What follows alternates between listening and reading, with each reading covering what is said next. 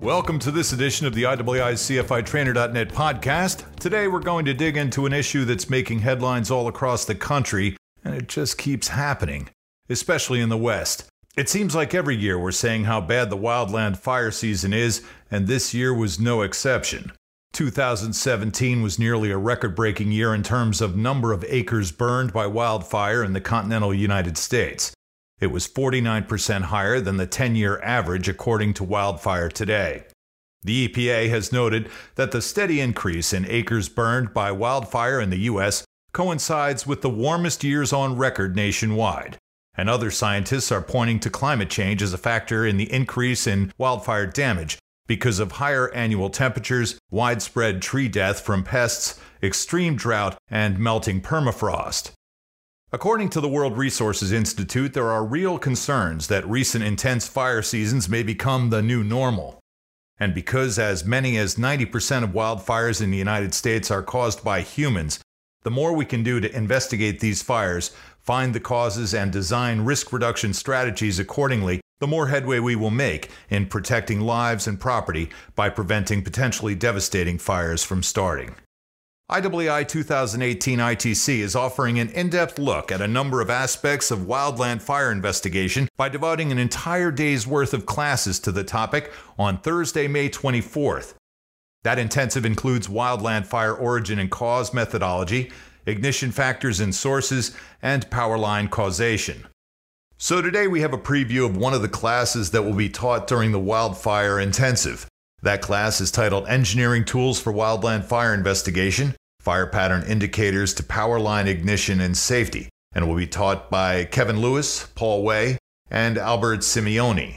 Mr. Way is with us today to talk about the class and the Wildland Fires Intensive. He's the director and a technical manager for the CASE Electrical Practice Group, as well as a senior electrical engineer with extensive experience in both electrical and mechanical engineering, design, failure analysis, wildland fires, and wildland fire risk reduction by managing vegetation and power line rights of way. Thanks for joining us today, Paul. Of course. Thanks for having me. We're very grateful.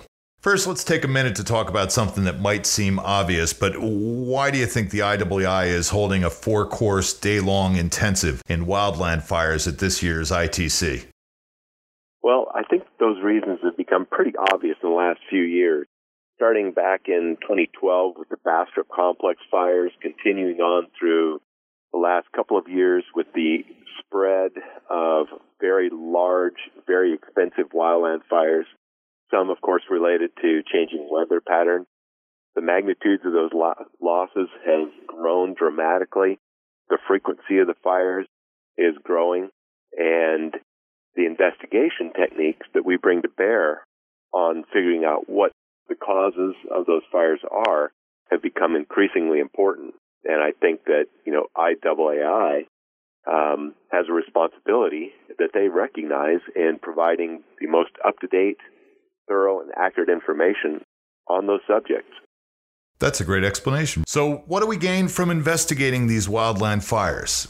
How are identified causes translated into policy or risk reduction or other changes? Well, let's start with your most broad question. What do we stand to gain? Of course, we are often hired by insurance companies, attorneys, heavy industrial clients to do investigations focused on, following the money. But in a broader sense, the public stands to gain in, figuring out what's causing these fires, how then to reduce the probability that those fires will occur, and how to manage the various fuels and sites where those fires occur to reduce the impact that they have on the public. And when I say the impact on the public, I mean not only loss of property value, but loss of life and loss of aesthetic value, which is very hard to quantify.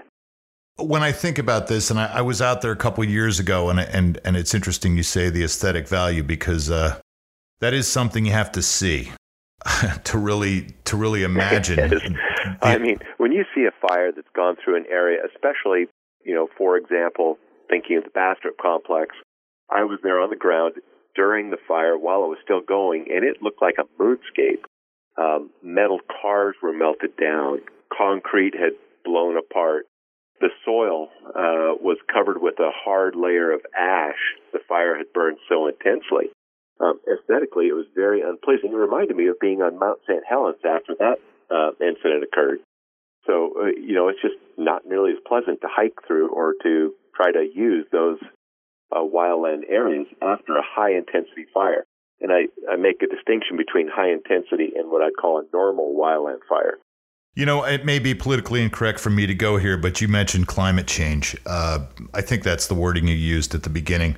And one of the things that I think about is that, people sort of get to the point where it's like, well, it's climate change, and we're just going to have more and more fires. Why does investigation still become important? Or why is it still important, I should say? Yeah, that's a great question. If we accept the idea that climate change is occurring and stay away from a political discussion about why it's occurring, just the fact that it is, and I think that is a conclusion that practically everybody would agree with, then that means that we are going to have to deal with more of these, and we have to put more attention, more money, and more skill into doing whatever can be done to reduce the probability that those fires will be ignited, and if they do become ignited, that they will spread. So it just makes sense. It's going to get worse. For example, I remember in 2016 during the California drought, I was talking with my friends. I was like, yep, the drought is bad. And then we had a really, really rainy fall and early winter in 2017. And everybody's like, oh, great, the drought's broken. Everything's going to be okay. And I was like, heavy rains in California in the winter mean heavy vegetation growth. And then sure enough, that's what happened. We had a lot of vegetation, and then we had another dry spell, dry and windy. And so we saw all of the Central California fires.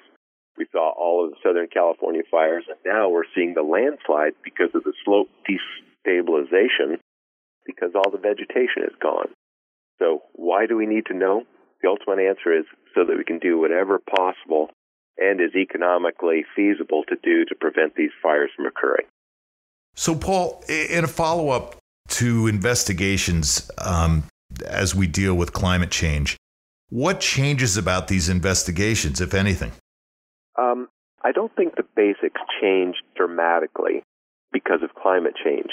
But that brings up another question. As we see these fires getting bigger, the fire investigation community is incented to spend more resources, more time, and more of the client's money to get to the bottom of things so that we can answer the questions that are more difficult. How do these fires start, and what can be done to reduce the probability that they will be started? And, it ultimately comes down to economics. How much resource, how much money and time do we want to put in? And the answer is generally dictated by society. What's it worth? And that answer is increasingly, it's worth more. That we should be putting more time and resource into understanding this so that we can do everything possible to reduce those frequency and severity of fires. Yeah, especially I see as where people are living expands more and more into this, what do they call it, the wildland urban interface? Yep, exactly. I mean, we humans like to build. We like to expand. We like space. And that means that we are increasingly encroaching into those wildland areas and putting our things, our human things, power lines, equipment, human activities, whether it's fireworks or, little boys out goofing around with their lighter, we're increasingly putting those things in closer contact with those wildland areas. And so, that just happens. It's going to increase. We're going to expand. Things are probably going to get warmer according to the science, at least it looks like. Whether you trust it or not is another question.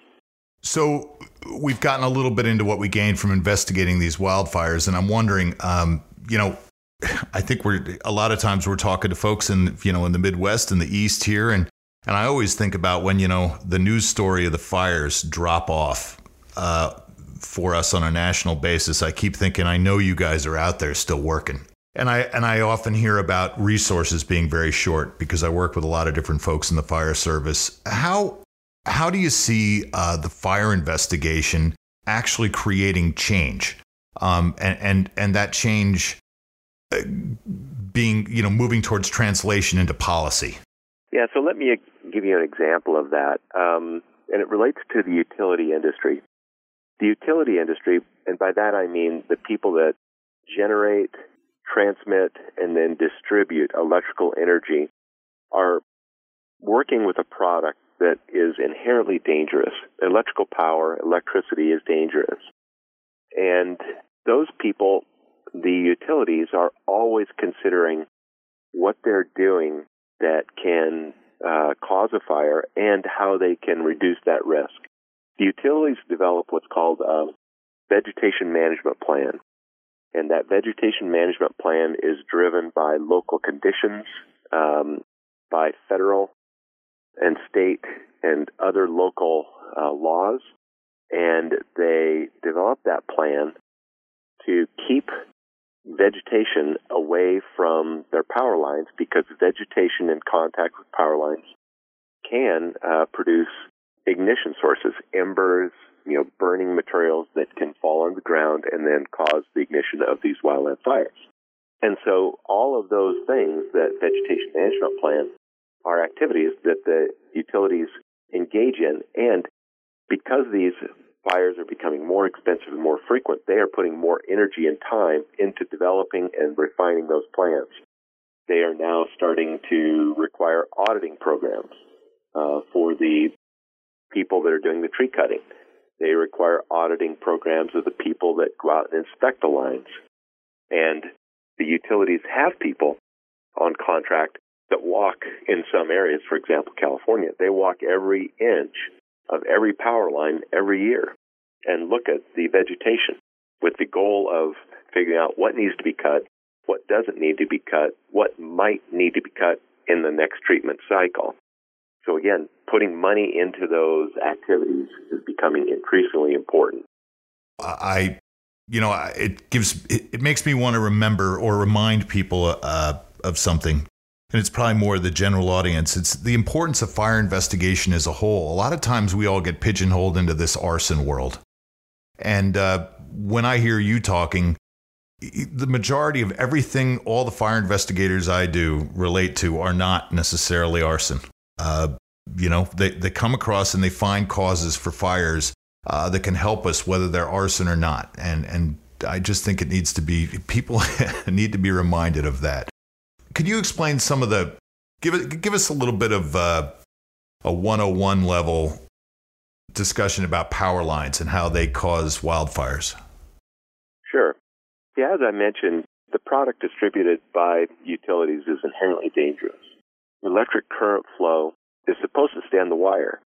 Anytime electrons on the wire get off of the wire and flow through vegetation, other animals, for example, if birds land on a wire in just the right way, they can cause electrical current flow through the body of the animal. That creates a hot ember or a burning substance which falls to the ground. And so the general field is called vegetation management or right-of-way maintenance management.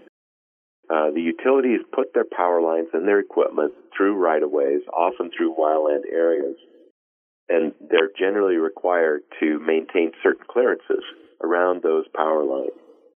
And in attempting to do that, the utility hires people with forestry backgrounds, arborists, who look at trees and shrubs, and they say, okay, this particular tree grows at 1 to 2 feet per year on this particular site because it's got a lot of water, or they may say this tree grows at only 6 inches a year because it's in a dry area. They evaluate that vegetation, and then they will decide whether that particular piece of vegetation needs to be cut this year, whether it can wait till next year, or whether it needs to be removed completely. A lot of the fire incidents that are related to utility equipment are due to vegetation and energized component contact, power lines having trees in them. The other causes are related to equipment failure. A piece of equipment owned by a utility will reach an end of life, fail, explode, and expel hot particles, which then ignite wildland fuels. The utilities are constantly evaluating ages of their equipment and saying, okay, we are reaching a time in this life of this equipment where it's more likely to fail. And then they decide, do we need to replace it proactively? Or they may say, you know what, we think it's got another 15 years left, we're just going to leave it in service. Sometimes that's a good call, but things fail unexpectedly. I mean, think about the tire in your car. You may put in a new set of tires, 20,000 miles in, one of them blows up. You can't predict that. Neither, and the utilities can't always predict what happens with their equipment. Same thing with trees. Yeah, I'll tell you, it sounds like a big job. I can't even imagine how many miles of wire running through the miles of wildlands in our country. So give us a quick look into what's going on at your class. Well, so we are going to be talking about three general topics. Mr. Lewis is going to be talking about a general area called hot particle ignition, how hot particles produced by electrical arcing, equipment activity, scrapings from blades or embers ignite wildland fuels. Mr. Simeoni is going to talk about wildland fire investigation, indicators, research that he's been doing. Mr. Simeoni is engaged in some very large-scale burns where cameras were installed, thermal sensors installed, and then after the fire, the indicators were analyzed to determine how reliable those indicators are to trace back and determine a point of origin of a fire. Now, when I say point of origin, what I mean is this, and it's very challenging. If you imagine, if I take a sheet of newspaper and lay it on the ground, take a lighter and I light one corner of that paper, and I let it burn nice and gently, and then very gently I use a spray bottle and put the fire out. You can look at that piece of paper and say, aha, well, I can see by the burn patterns that this fire started here on this corner of this paper because the evidence of the point of origin of the fire has been preserved. Now, in a different situation, let's say that I light that paper and I let it burn until all the paper is consumed, and then I walk on it, and then I spray it with a hose. In that case, it's going to be impossible to look at the burn patterns and identify where that fire started. That's the challenge that we often face in the field. So the interpretation of fire patterns becomes very, very difficult, but often they can still be interpreted. When you go to a wildland fire, if it's burned through, if there are no witnesses, it's really hard to say, well, it started here or there because the extreme consumption of fuels, the winds that change direction from day to night, causing the fire to reverse direction, and that further obscures fire patterns. So that's what Mr. Simeoni will talk about. And then I'm going to be talking about power lines and vegetation management.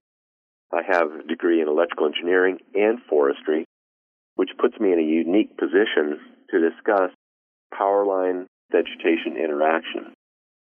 And so I'm going to be talking about vegetation management plans, how the plan is written, how they're executed, and how they're monitored, and then generally about utility equipment, what those various components are, and how they start fires. So that's kind of a 10,000-foot view of what we're going to be talking about. Sounds like a great class. There's some that I try to go in, and either I'll be doing photography or I'll be doing some interviews, but that sounds real interesting, and I appreciate a pretty thorough outline of what's going on in the class. So this might be redundant, but what are you expecting investigators to take back after the class, after they get done? There are a few things that I know that we all hope that will be taken away. We hope that people will recognize that hot particles do cause fires, some hot particles that don't ever cause a fire. We hope that people will take away when fire patterns are meaningful and when they're not meaningful, and when more careful examination of those burn patterns is warranted. And then I hope that people take away an understanding of how the utilities manage their lines, how the vegetation management is done, and how power lines can start fires. That's the general takeaway that we're hoping people go away with. Paul, thanks again for your insights on this timely topic. Well, of course. Thank you for having me on. We appreciate you joining us today to raise the profile of wildland fire investigation. Of course. Well, thank you. You be well. Bye-bye. We encourage our listeners to take a moment to review all 4 courses in this intensive, which include wildland fire scene origin and cause investigation methodology, wildland fire scene ignition factors and sources, and an analysis of power line causation issues in the wildland fire investigation context. There's a lot there for both new and experienced investigators to learn. IAAI 2018 ITC is a great opportunity to get more into this topic if it's not a current specialty of yours, or to go into greater depth if you've got some experience. IAAI 2018 ITC will take place May 20th through the 25th, 2018 in Frisco, Texas. It's coming up pretty quick, and it's time to register. You'll have time to make your travel plans or get the department approvals you need if you do it soon. Visit IAAIITC.com for more details on the classes offered and register today. That website that is specific by the IAAI for the International Training Conference, again, is IAAIITC.com. We'll end the podcast today with one of those whoa, what moments. You know, when you've heard or read something that makes you stop for a second and read it again to make sure you read it right the first time. This news comes to us from Australia's National Post, and it reports that a recent research paper presents evidence that raptors are intentionally spreading grass fires by picking up burning sticks and dropping them in a new location, all to flush out prey to make them easier to catch. It started with an observation by a veteran firefighter in the Northern Territory named Dick Hewson. He was investigating the cause of a grass fire in progress that suddenly flared up in a different location. When he got to the new location, he saw a whistling kite overhead holding a burning twig. The bird then dropped the twig into the grass, which burst into flames. That became the impetus for a new research paper compiling multiple observations of solo and coordinated attempts by birds of prey to spread wildfires. It turns out that this phenomenon has been widely known to local people and Aboriginal rangers for some time. The article has been published in the Journal of Ethnobiology. Just some food for thought on the unexpected causes of wildfire spread. We'd like to give a tip of the hat to Christian Kemper for bringing this story to our attention.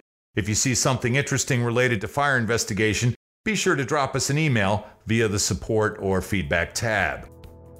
That concludes this podcast. Stay safe out there. We'll see you next time on CFITrainer.net, and we hope we'll see you at ITC this year in Frisco, Texas. This year you got a little bit more time to get yourself set up for it in May. For CFITrainer.net and the International Association of Arson Investigators, I'm Rod Ammon.